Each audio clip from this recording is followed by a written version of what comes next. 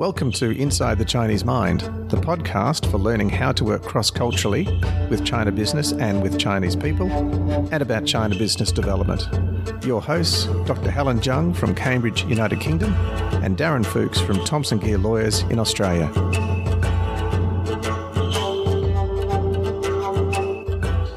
I'd like to introduce myself first. Helen, that's all right with you? Absolutely. Good. I'm Darren Fuchs. I'm a partner at a law firm in Australia, and I've been a partner in law firms for about 30 years now. And I grew up in Australia in very much a Western society. And my mother is Italian and my father was English. So we brought up our children, that is Shelley and I brought up our children, in very much the English way of operating. So things were calm at all times, you'd carry on at all times, things were explained properly, and life was run like that, Helen. That's right. How we operated. And the first experience that I can recall of a true cross-cultural experience is when we took our son and daughter, and our son's name is Spencer, when he was about 4 or 5, to an Italian relative's house. The Italians were all operating like Italians, so all the ladies were together, lots of noise, lots of red wine, and the men were together, lots of noise, lots of wine, etc. And all the kids were running around and making lots of noise and having a great time together. And of course, Spencer, who was brought up English, was loving it because it was so loud and so exciting for him. But then at one stage, Tanya, who was the owner of the house, turned around from the ladies, saw all the kids running around madly and making lots of noise, and screamed at them in Italian as she was waving her hands. Of course, what were the reactions? All the Italian kids just kept running and didn't care less, where Spencer, who was so used to a quiet and serene home, was frozen solid and didn't know what to do, didn't know how to react to it. So for me, that was a great way of seeing how different cultures can mean a communication can have a totally different meaning. So I started in my legal practice, travelling to China about 4 times a year since 2004. And during that time, because of the interest of China from 2004 onwards in buying up and acquiring Australian minerals and energy production, I've worked with numerous clients from China over the years. And I remember when I first were going to China in 2004 to Beijing, you'd only go to one place, which was Beijing. The Mao Zedong outfits weren't around that much anymore, but certainly the place was full of bicycles and everyone was riding bicycles. The Westerners could only stay at, was it 2 or 3 hotels at that stage, I think? Yes. The St. Regis and I think the Sheraton and maybe one other. And there was no other hotels where Westerners could stay at. And of course, we stayed at the St. Regis, which was a 5 or 6 star hotel. We'd be driven to meetings in the with a chauffeur in the Audi A4 or A6 to meetings, attend the meetings with an interpreter, and then return to the hotel and return back to the confines of our safe Western world inside the St. Regis Hotel. And since then, China has developed greatly since then. Today, the black Audi A6s are disappearing. People are driving electric cars much more, electric bicycles, and business is much more integrated towards expanding China into the rest of the world.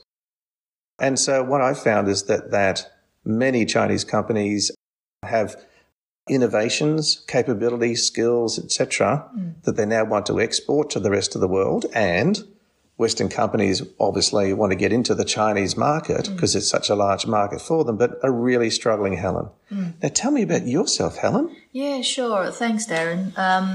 Hi, everyone. It's wonderful to meet you online this way first. I started my cross-cultural journey when I first left China after I finished my degree in university. I then worked 5 years in China, and then I went to Sydney, Australia.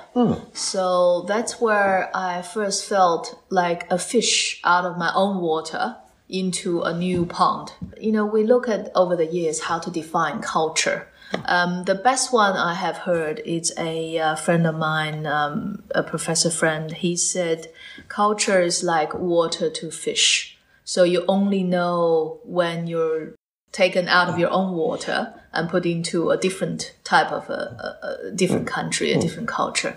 So for me, that's where I first started to notice and see how things are done differently, how people communicate differently, how business is done differently. And then my husband and I, we moved back to Beijing from Australia.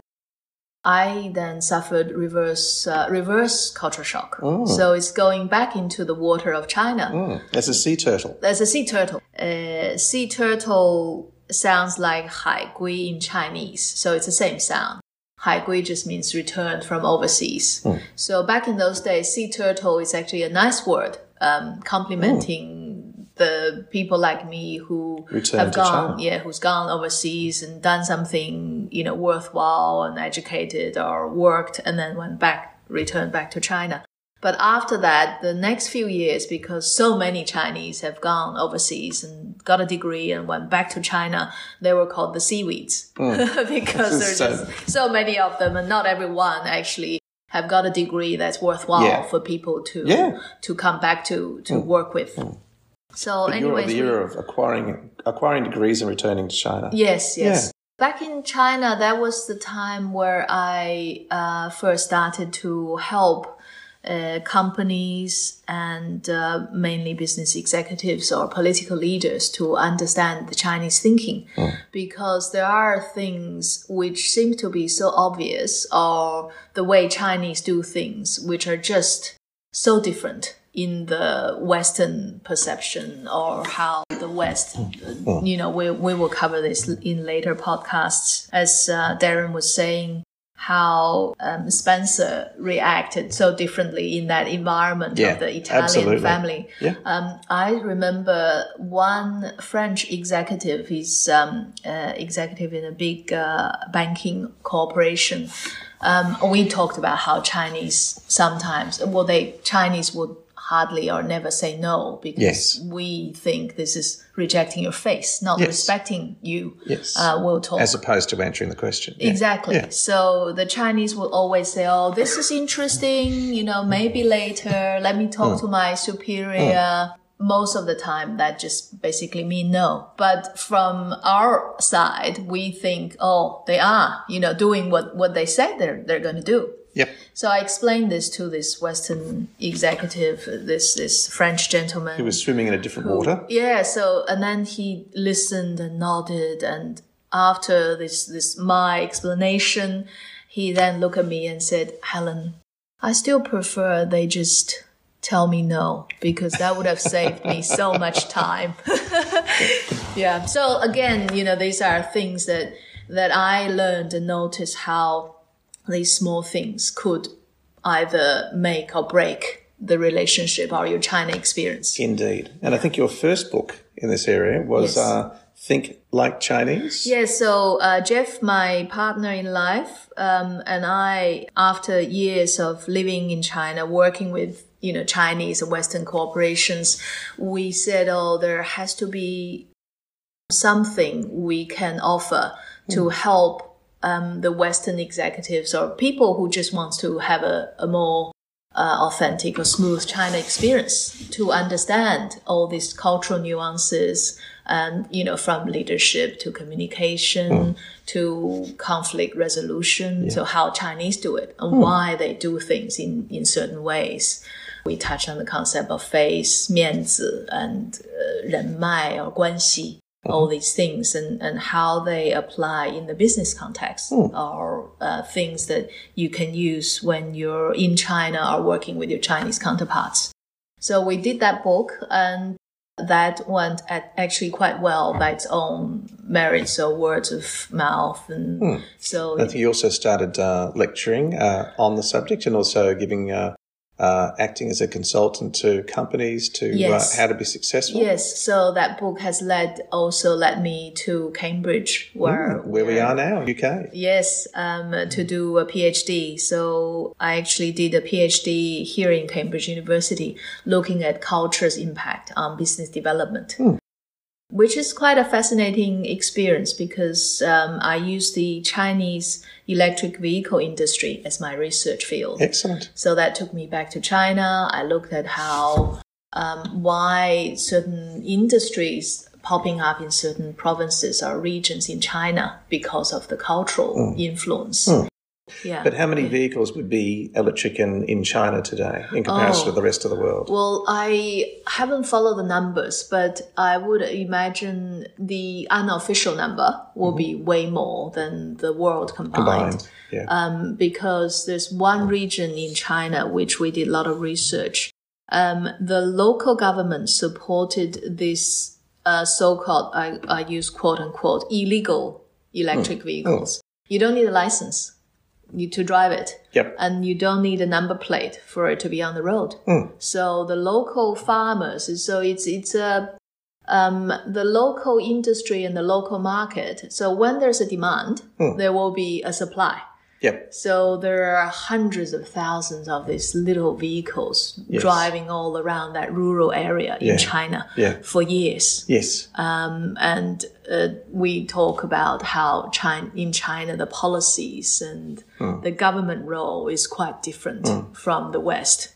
So in China, for example, the e-bikes were around for over 15 years before the government brought out the official regulation. Yes. And when we talk about regulation, it's not like a Western regulation. It's more guidelines or ways to assist expediency of developing the industry as opposed to controlling or limiting it. Yeah, absolutely. Would that be right? Yes, absolutely. Yeah. So, long story short, I then did the PhD. During that period of time, we've got requests from universities and places they want to convert the book into a textbook. It's called The Inside the Chinese Mind. Yeah. So there are case studies in there.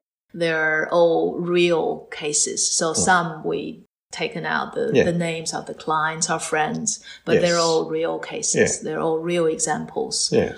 So hopefully we will touch on those things in the future series. I think we will, Helen. I think we will. Yeah. And I think, Helen, you're just to tell our listeners that your business is lecturing in relation to how to do business cross-culturally with China. Sure. And also consulting with companies on how to be successful in either developing a market in China successfully or helping Chinese companies to be successful in Western culture. Yes. I've been honored and privileged over the years to share my insight and the learning and the experiences with companies, with executives, with people from all walks of life, if they're interested in learning about how Chinese think and how to use this knowledge to help them to work with the Chinese counterparts or have a smoother or more authentic China experience. And I have also been advising the C-level executives on how to be more successful in their China strategy. And indeed, your PhD here at Cambridge was focused on, particularly in the engineering area, but in management, specialising in cross-cultural business development. Yes, exactly. Between Chinese culture and Western culture. Yes. So that seems to be pretty on target for what we're aiming with this podcast. Yes. Oh, fantastic. So our podcast is going to be developing the practical aspects of how to be successful in China, in China or in working with Chinese companies in Western culture.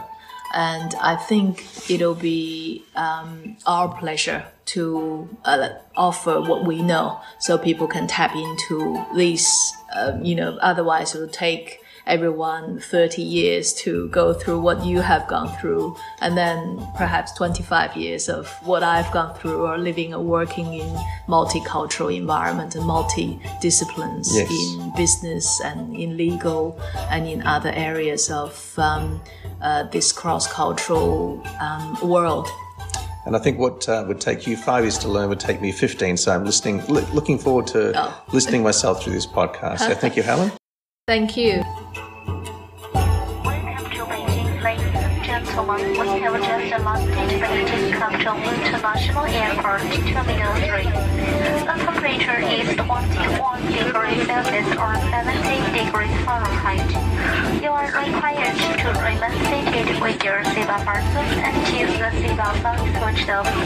Please keep your mobile phone switched off until the aircraft comes to complete stop. For passengers holding Air China boarding pass for connecting flight, please clear immigration fear. Thank you for flying with Air China.